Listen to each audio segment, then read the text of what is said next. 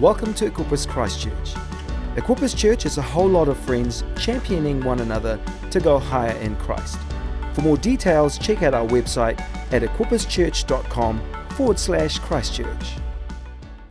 We'll turn in our Bibles or on your phones. Let's go to Ephesians 6, verses 10 to 13. You can join with me on the screen. It says, a final word, be strong in the Lord and in his mighty power. Next slide.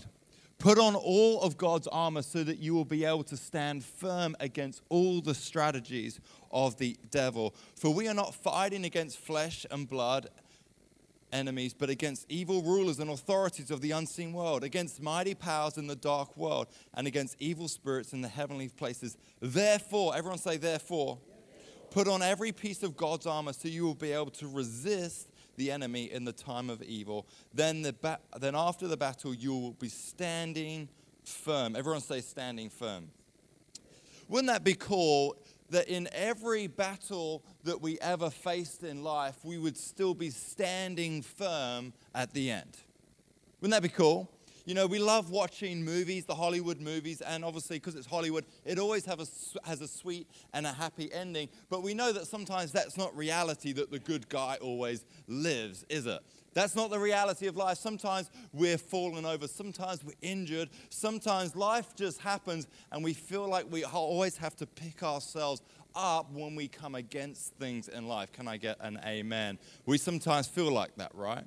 But God's intention for our life is for us to stand firm in the battle and to resist whatever gets thrown at us.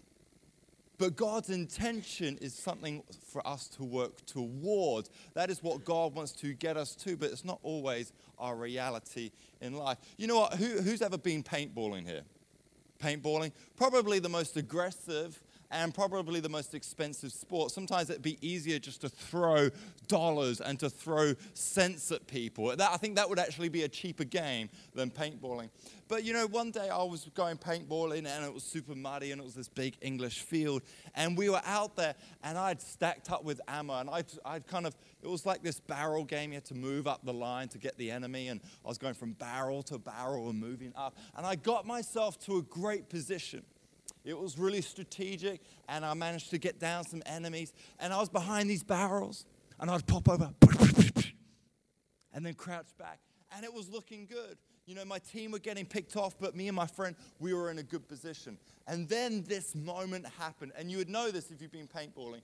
You're in a great position, and you go to fire over, and nothing comes out apart from gas. It's like, and it's like, there's no bullets. And you're like, what do I do? You crouch back down. And suddenly you go from feeling like Arnold Schwarzenegger, thinking anything is possible, to this moment of feeling very, very vulnerable. And then suddenly I can see some people are coming around, the enemy, the red team, they're coming around, they're going to get me. And so what, of course, do I do? I have a couple of thoughts. I could throw the gun, or I just keep on doing blanks. And so I just keep on doing blanks. But the thing is, and they're ducking, they're seeing, they're like, oh, man, he's still shooting. But they suddenly realize, that guy's out of ammo. Let's get him. And suddenly I am a sitting duck in that moment, waiting for the enemy to take me out. See, some of us, we get ready in our mornings. Hopefully most of us, there's no one in their pajamas today. Look, we smell good. We've got ready this morning. But some of us, we've walked out the door in the morning without a spiritual shower, without spiritually getting dressed. And the problem is we've got empty sheaths. We haven't put the sword in the sheath. We haven't got any arrows in the quiver. We haven't loaded up our magazines full of ammunition. And we've just gone out the door in the morning thinking that, well, we will be fine. I don't need to spend my time with God. And we've gone out and we haven't prepared. And we wonder why we're not standing firm by the end of the day. We're sitting ducks and empty quivers. But how do we be people that stand firm? Because that's God's intention. So I started asking the question, how do I be a person that stands firm? And in Ephesians 6, this scripture is written about, here's the battle, here's the things that we face, and it's all about preparation. It's all about getting ready. It's all about preparing yourself, and so when the battle comes, you're not looking down and going, where's my sword? You're not reaching over to grab that arrow and going, where is it? But you're battle ready. Turn to your neighbor and say, it's time to get battle ready. It's time to get battle ready. You see, we don't like to talk about the devil much. We don't want to give him too much glory. But the thing is, one thing that we do need to know, that against every single one of us, there is someone called the devil. There's someone called the Satan. And in John 10:10, it talks about his mission. His mission is to make your life a living hell. His mission is to come, the thief's purpose is to steal, kill, and destroy. That's his purpose in his life, to steal, kill, and destroy, and make your life so miserable that you don't want to live it. But how do we stand firm against that? How do we resist that? How do we prepare ourselves as believers and Christians to come against that? How do we be people that are standing firm at the end of the day? How do we move from being exposed to actually being shielded with ammunition at the day? That's the question I want to ask. I want to go and look, because I sense the answer is in Joshua 1. I'm going to read a couple of verses, Joshua 1, 1-9. And it's about a guy called Joshua. And he's now become a new leader of millions of people called the nation of Israel. He's like the prime minister, the president, whatever you want to call it. He's the new leader, now leading millions of people. And in this moment, I don't know if you've had a new promotion and you've been freaked out, or you go into a new school year and you've been freaked out. You change schools, you've been freaked out. You go to university, you're anxious, you're full of anxiety. Those new moments that there's nothing you can prepare for apart from just doing that. That's Joshua in this moment. He's anxious, he's scared, and he's full of fear. And then here we read how God speaks to him and how God encourages him. It says this in Joshua 1. After the death of Moses, the Lord's servant, the Lord spoke to Joshua, son of Nun, Moses' assistant. He said, Moses, my servant, is dead. Thank you. State the obvious. Therefore, the time has come for you to lead these people, the Israelites, across the Jordan River into the land I'm giving them. I promise you what I have promised Moses. Wherever you set your foot, you will be on land I have given you, from the Negev wilderness to the south of the Lebanon mountains, in the north from the Euphrates River, etc., etc., etc. No one will be able to stand against you as long as you will live. Wouldn't that be awesome? Who wants that for their life? No one will be able to stand and stop us as we live. For I will be with you as I was with Moses. I will not fail you or abandon you. Be strong and courageous, for you are the one who will lead these people to possess all the land I swore to their ancestors. I will give them.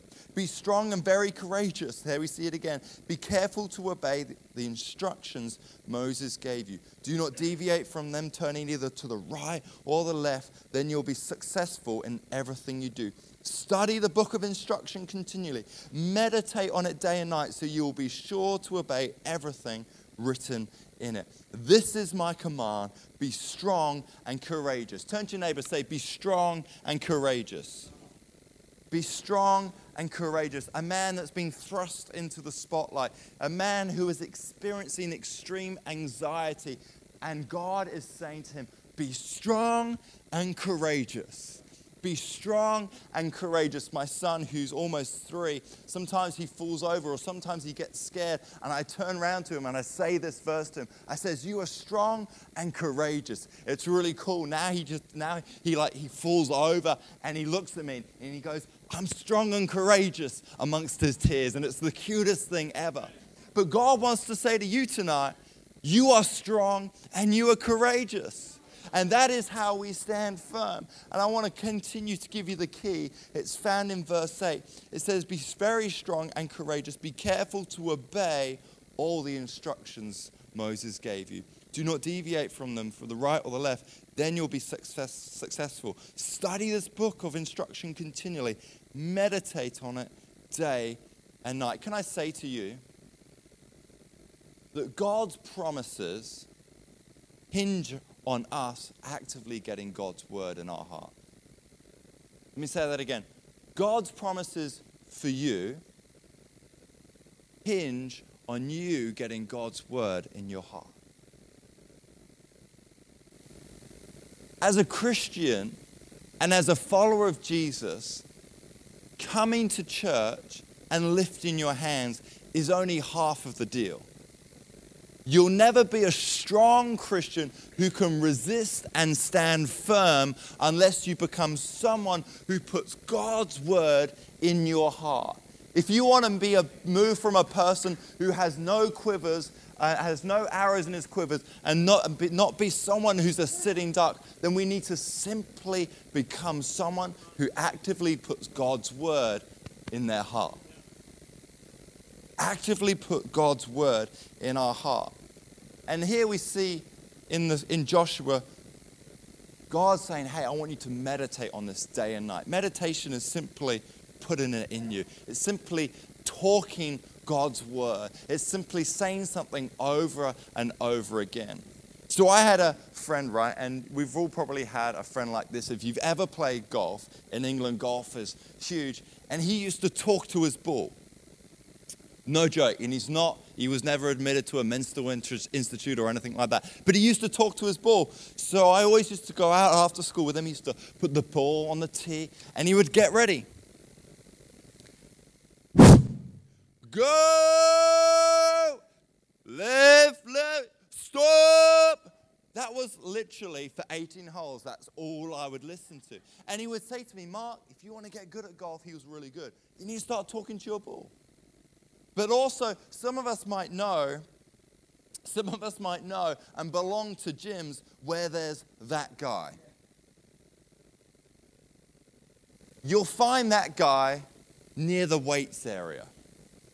He will be next to the mirror, looking at his guns. He will find the biggest weights on the rack, and he will start lifting. And what you'll hear, you could have your eyes closed, you wouldn't even know where he is, but you'll hear him. And he'll be like this, come on, just one more, that's it. Now, I'm not talking about aimless self-talk like I've just described in those situations. I've got friends in both of those, and unfortunately, I've actually become one of them before. I won't say which one. I'm not talking about aimless self-talk that's just empty words, but God actually wants us to meditate. God actually wants us not to be just people that sit on the rows, but he wants us to become active speakers and active listeners of his word. I want check this out in Psalm 37, verse 31. The law of his God is in his heart. None of his steps shall slide. The law of God, but it's basically talking about scripture. God's scripture was in his heart and his steps never slid. In the Message version, it says this, his heart pumps with God's word like blood through his veins. His feet are as sure as a cat's. I just love that imagery. You know, a cat who always lands on its feet, right? When we have God's word pumping through our veins, man, it makes all the difference. It causes us and our steps to be sure. Is God's word pumping through your veins, church? Is God's word pumping through your veins? Come on, we need to meditate. We need to be passive. We don't need to be passive, but we need to be active in what we do. We need to be active practitioners of God's word. When I was 18, I remember feeling really insecure. I remember my self-worth felt like that big. You know, actually, the reason I went to the gym was at around 17, 18, was because for all of my schooling life, I had been bullied. And the problem when you've been bullied for such a period of time is you begin to believe what people say about you. So I believed the words that they said, even if they were hurtful, even if they jarred my inside, I believed what they said. And so I thought, well, I'm going to show them. And so not only did I go to the gym, I also grew my hair because I was really self-conscious of my look and I just didn't like the way I looked. So I started doing all these things based on what people had said about me. That's what happened when I was 18. my confidence, my worth, and all of those things felt like zero. I felt so down. I felt so out. I felt like I was worth nothing to no one. I tried to do things to make me feel better, like go to the gym and do that kind of stuff. My mom and dad would try and lift me up, but none of it seemed to work. But at the age of 18, someone came alongside me and someone began to speak to me about how I can begin to help myself in this time. He saw some of the things I was doing and how I was reacting to the bullying that had happened, how I was reacting to some of the things that were going on in my life. And he said, and I want you to imagine for just a moment a garden, a beautiful, pristine garden. It's got roses, the grass is beautifully cut, it's lush, it's got trees, and it's got animals, and it's like a beautiful vista in front of you. But the problem is this: over time, gardens need maintenance. If you go in a garden, it's just like, rip up that lawn, put fake grass down, take away the bushes. I do not want to tend that. Some people are going, yeah, that's what we should have done. That's what we should have. That's a great idea. Tomorrow, get rid of the grass. But the problem is, over time, things drift into the garden. Squirrels come running. Do you guys have squirrels? And in England, we have like these rats with tails and stuff. And they jump off trees, and it's awesome. But they love to bury seeds in the grass. And the problem is, over time, things come into this beautiful garden, and if it's untended and it's not maintained well, weeds start to grow up. Trees and different things that start to be out of place, and it looks a little odd, it looks a bit rubbish. And over time, if we don't go in and maintain that garden, it's like, it's not really beautiful anymore. And do you know what we need to do sometimes with our life? We just need to get down and we need to begin picking out some of the weeds. We need to get down and begin to go, it's not as beautiful as it used to be. I need to get rid of that insecurity. I need to get rid of that confidence issue. You know, that person said that thing to me. I need to get rid of that stuff. You know, the number one point tonight is see it. We need to identify where some of the things that we feel like just shouldn't be in our gardens. We need to identify some of the things that have turned up in our yard but just shouldn't be there. Sometimes people say stuff, teachers say stuff, parents say stuff, and it's just not nice. They say it because they're hurt. They say it because they never sorted out their issues. And sometimes bosses can say stuff and we just get cut down, and it's just like a seed that drops in our yard. And if we don't deal with it, it's going to grow up into the biggest oak tree in the world. It's going to be really difficult to move. And I just realized I just began to have to look at some of the things, look at some of the pain, look at some of the problems, look at some of the issues, look at some of the addictions that had grown up in my life. And I thought, man, I've got some gardening to do. I've got to do some sorting out. But what does God want? He wants us to put breath to his promises. He wants us to put breath to the word to begin to change some of the things. But the first thing, we need to see it. First thing about wanting to change is wanting to change. There's so many people don't want to change. But the problem is they don't see a future beyond their change. They don't see a way past their things. I want to share this. There's two realities in life. There's our current reality, the fact that there's these issues, there's my addictions, there's the stuff going on in my world, there's a pain, there's a disease, there's something going on in life. It's just that's what my life is right here, right now. But what we do need to know is there's also a godly reality. And that's what I want to get at today. There is a different reality saying something different over your life. And if you choose to believe it, if you choose to read it, if you choose to get it in you, then let me tell you, it has the ability to change your life. It has the ability to transform your life from where you are into something else. But the issue is so many of us don't know what God is saying about insecurity. So many of us don't know what God says about money. So many of us don't know what God says about your future and having a hope. So many of us don't know what God is saying about depression, and so they just live in the now. They live with the doctor's report and don't realize that God wants to free them. We need to move from our reality now, here and now, and we need to move into something new. We need to move into what God says about your life. How do we get what God says in us? We meditate. We meditate. For me, I just felt like my self-esteem was low, and so what I did is I just found a scripture. And it's this, it's in 1 Peter 2:10, it says, "But you are a chosen priesthood, a chosen people, a royal priesthood, a holy nation, God's special possession." I began to mull that over and over and over and over and over again. I began to think that God has called me chosen. I'm not a nobody. I'm not a small little guy. The God who created the heavens and the earth is saying that, Mark, you were chosen, that you are a royal priesthood, that you are special to me. Come on, let's give God a hand. See, but the question is, what are we going to believe? Are we going to believe our current reality, or are we going to believe what God is saying? If we've never taken the time to get God's word in us, it will never become a reality in our life. It will never become a reality in our life.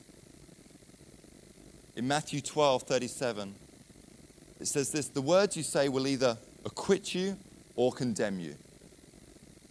The Message version follows up and says, "Words are powerful. Take them seriously. Words can be your salvation, or words can be your damnation." See, when I read this, I get a sense of a courtroom scene. You've got the judge, and you've got the jury, and you've got the person being accused, and you've got the prosecutors, and you've got the defenders.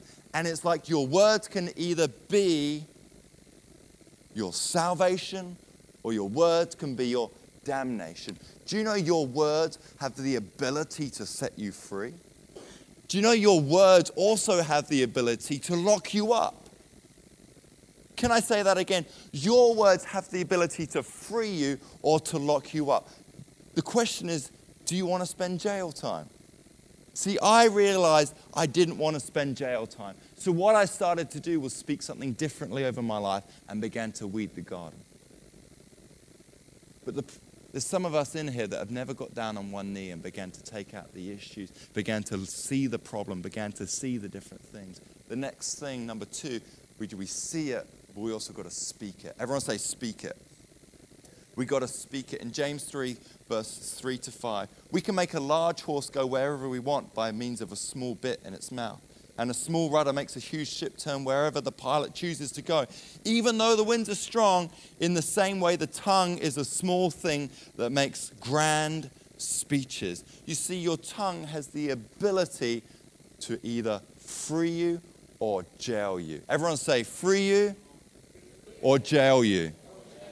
See, the tongue has the ability, it's so powerful, it has the great ability. In Genesis 1, it says God spoke and things were created. God spoke and the world became.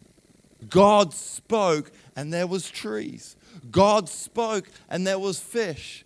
God spoke and there was Finding Dory. God spoke and there was mountains. God spoke and there was vines and we could drink some wine. God spoke and things came into being. God spoke and it was created.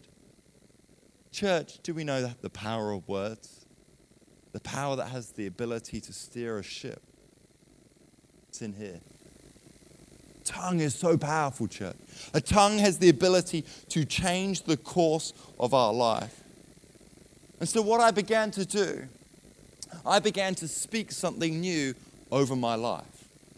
I've got all these scriptures and I began to speak to where my life was at. I began to speak to the issues. I began to speak to the problems. I began to speak into my identity, the fact that it came so short to than what God has said about me. I began to speak about the addictions that I had found online. I began to speak into the different issues and my confidence. I began to speak to it. And do you know what? On day 1, I saw no change. On day 2, I saw no change. On day 3, I was just tired because I had to get up a little bit earlier. On day 4, I still didn't feel a little bit of change. On day 5, nothing much changed. Do you know what? After 2 weeks, I began to feel a shift. I felt like I had tugged at some of the things, some of the weeds in my life, some of the trees that I had too long to grow up and had just ruined the vista in my life. After a month, I felt so clear in the mind. After 6 months, I felt like a completely different person. The things that I had struggled with, the things that had held me back, the things that would cause me to just live a small and limited life were now gone. Suddenly, when the enemy would bring thoughts into my mind, I now didn't have an empty quiver. I didn't have an empty sheath. My ammunition and magazine was completely full. See, when the enemy said you're worthless, when the enemy said you could never do that, do you know what I could say? That's not what God said about me. Because I had taken the time for God's promises to come into my life. God is waiting for you to put your breath on His promises. God is waiting for you to actually get stuff into you. But the only way we do it is by actually getting scriptures and putting it in you. If the team could come, that'd be fantastic. We've got to learn to believe. You see, when we see it, we can learn to speak to it. And when we speak to it, we can silence it. Number 3, silence it. Everyone say silence it. See, for too long, my situations had held me hostage and I thought I could never move forward. For some of us in here, we felt like,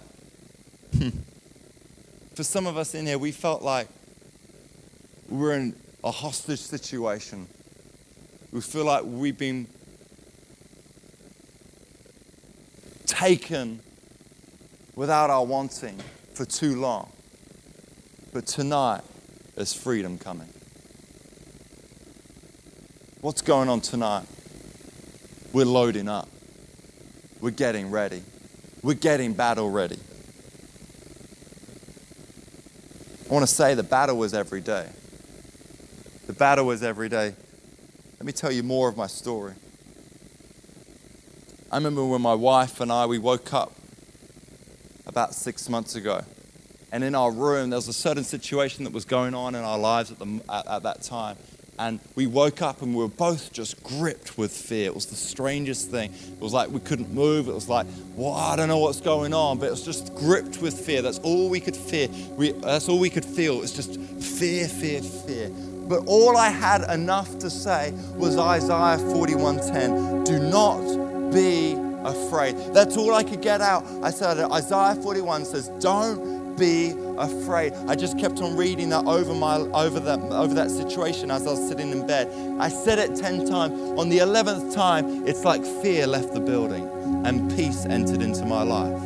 Peace entered the room. Peace entered into my wife. But the thing was, if I'd never put Isaiah 41 in me, I would have never been able to speak to that storm. If we never put something in us, we can never have something come out of us. If we don't put food in us, it will... So I don't need to say that. Sometimes we're just sitting ducks and empty quivers. But that's not God's intention.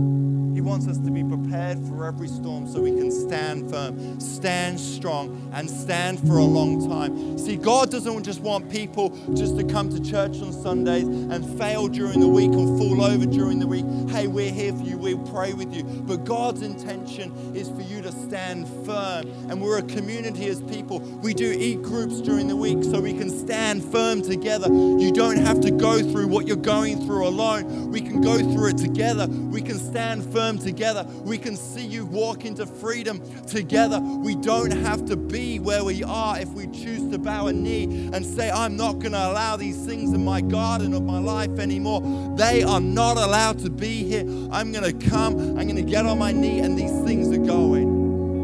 Come on, we need to sometimes we just need to root some stuff out of our life. God's word is looking for our breath to bring it to life. See, I don't know where your thing is. I don't know what you're struggling with. I don't know what's going on in your life. But if you're stuck in depression, perhaps Romans 15:13 is good for you. It says, may the God of hope fill you with all joy and peace. Is there anyone here that just needs some joy in their life? See, I said this scripture over my life because I felt like I wasn't experiencing joy like God truly wanted. See, we live in an age of Instagram, social media, comparison, and people are in the problem with comparison, and there's no joy in your life because you're always comparing your life to someone else.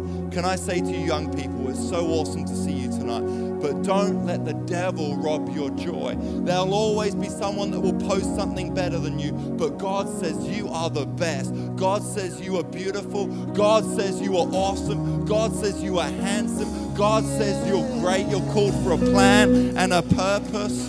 Come on, there's hope in God. If you're stuck in depression, may the God of hope and joy fill you tonight. May He lift you out of that miry clay, lift you out of that darkness, lift you out of that pit, and let the joy of God come in your life like you've never seen Him before. Come on, allow Romans 15:13 to become truth in your life, and so you don't live in the jail cell anymore, but you can live in freedom. Maybe you're fearful of the future. Jeremiah 29:11 says, for I know the plans I have for you, declares the Lord. Plans to prosper, that you can have no harm will come your way. Plans to give you a hope and a future. If you fear the future, come on, there's a God that has a hope and a future for you. God has a hope and a future for you. Man, dude in the white t-shirt with the cap, I just want to say to you, Jeremiah 29:11 is your scripture. God has a hope. God has a future for you. God loves you so dearly. It doesn't matter what's going on in the past. It doesn't even matter what happened yesterday. God is saying, if you give your life to me completely, you will step into a brand new hope. You will step into a brand new future. God is saying there's family. There's a new thing happening for you in your life if you choose to say, God, I give you my life. In a year's time, your life will be completely different because God has a hope and a future. Just continue coming back, continue coming back, continue coming back. This is a place of hope. If you're feeling overlooked, perhaps 1 Peter 2:9, you are a chosen people. That's your verse. Perhaps you've got issues of self-worth, for we are God's masterpiece in Ephesians 2:10. I don't know what you got going on, but God has something to say to it.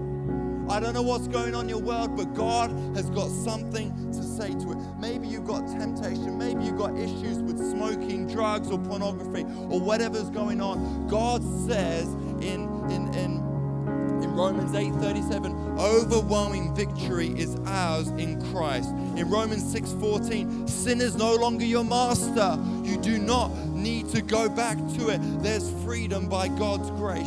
Maybe you need a friend. There is a friend who sticks closer than a brother. Proverbs 18:24. See, the Bible cares that you have a friend. Get the word in you. It will change your life forever.